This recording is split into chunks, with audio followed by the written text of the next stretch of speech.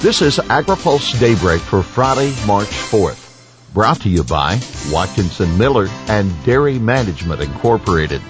Good morning. I'm Jeff Nally. Here's today's headlines. Groups in no rush on Farm Bill policy. USDA, no discussion on CRP.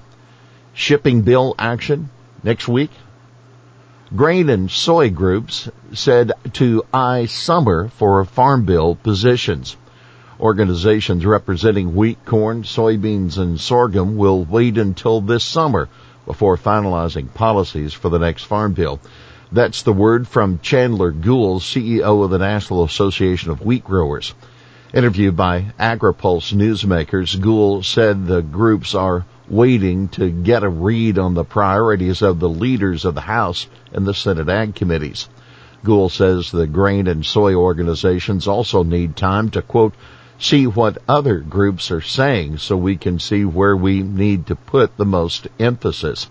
Members of the grain and soy groups will meet next week in New Orleans at the annual Commodity Classic. By the way, this week's episode of Newsmakers will be available later today at agripulse.com. Gould and top experts on ag trade also discuss the impact of the Russian invasion of Ukraine. By the way, wheat prices continued their relentless rise yesterday. Kansas City hard red winter wheat futures were up the 75-cent daily limit again at $11.50 a bushel. Ducheneau, CRP is reserve program.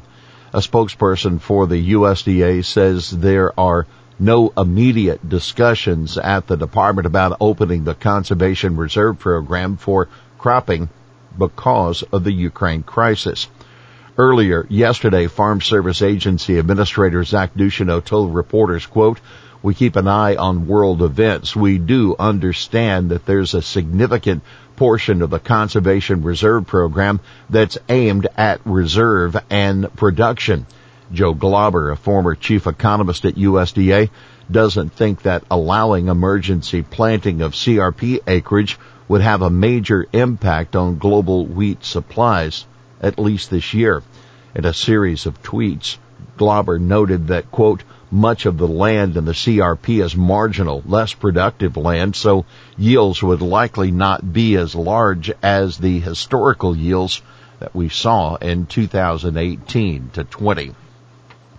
Fed chair, consolidation may be ripe for antitrust scrutiny. Industry consolidation does not always lead to higher prices. Fed Reserve Chair Jerome Powell said at a hearing of the Senate Banking Committee yesterday. In fact, in some industries, consolidation has actually led to lower prices, Powell told Senator John Tester, the Montana Democrat. But Powell added, industry by industry, there will be cases in which there are competition issues, and those are certainly an appropriate subject for antitrust scrutiny. Now take note, Tester and two Republican colleagues, Charles Grassley of Iowa and Mike Rounds of South Dakota, introduced legislation last year to create an, quote, Office of the Special Investigator for Competition Matters within the USDA's Packers and Stockyards division. The bill has 12 co-sponsors. We'll have more AgriPulse Daybreak after this. Dairy Management Incorporated serves America's 34,000-plus dairy farmers and dairy importers by managing research and marketing programs aimed at promoting dairy consumption and protecting the good image of dairy farmers, dairy products, and the dairy industry.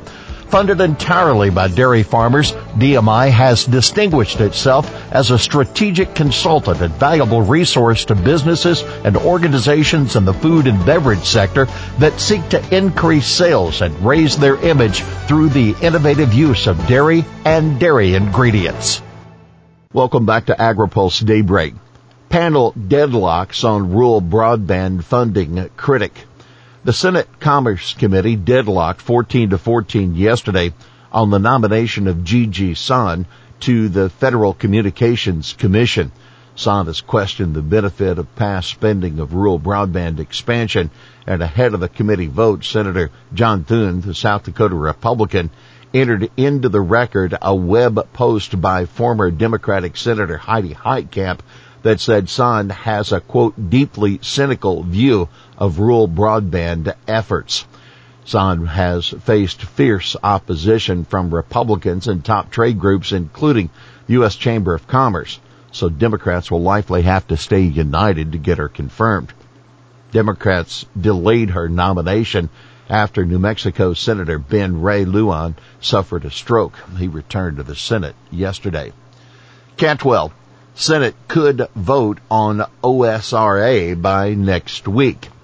The Senate's Ocean Shipping Reform Act could see a vote by next week if we can get there, the chairwoman of the Senate Commerce Committee told reporters after a hearing on the bill yesterday.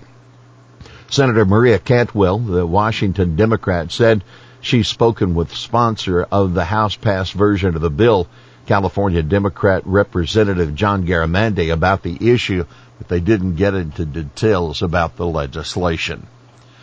U.S. dairy gives Canada trade proposal thumbs down. The Canadian government finally made public its proposals to fix its dairy quota system in response to a USMCA dispute panel ruling, and the U.S. dairy industry is not impressed. Becky Ransdell, Vice President for Trade Policy and International Affairs at the International Dairy Foods Association, told AgriPulse, quote, the Canadian proposal is a non-starter. The proposal makes true access to the Canadian market unattainable through a series of gimmicks. A spokesman for the U.S. Trade Representative stressed to AgriPulse that the Biden administration has not approved that Canadian proposal. Now keep in mind, Canadian government says it believes the December USMCA panel decision was a partial win because it confirmed Canada's right to operate a supply management system for its dairy industry. U.S. industry sources brushed that off, saying that wasn't the issue at stake. U.S. registers big week for soybean sales to China. The latest USDA trade data for the week of February 18 to 24 shows export sales of 1.386 million metric tons of soybeans for delivery in the 22-23 marketing year. Most or all of it will be shipped to China. USDA reported sales of 1.26 million tons to China and 126,000 tons to unknown destinations, which may also be China. USDA also reported that the U.S. shipped 751,000 tons of soybeans in the current marketing year. Most of that, 410,700 tons, is headed to China. Here's today's He Said It. We get inflated prices, we get downtime during tight harvest planting windows, and that's not fair. That hurts farmers and ranchers' bottom lines. That Aaron Scheer, the National Farmers Union, talking to AgriPulse about a petition filed with the Federal Trade Commission on John Deere's repair policies. Deere declined comment on the FTC complaint. Well, that's Daybreak for this Friday, March 4th. Brought to you by Watkinson Miller and Dairy Management Incorporated. For the latest news out of Washington, D.C., visit agripulse.com. For AgriPulse Daybreak, I'm Jeff Nally.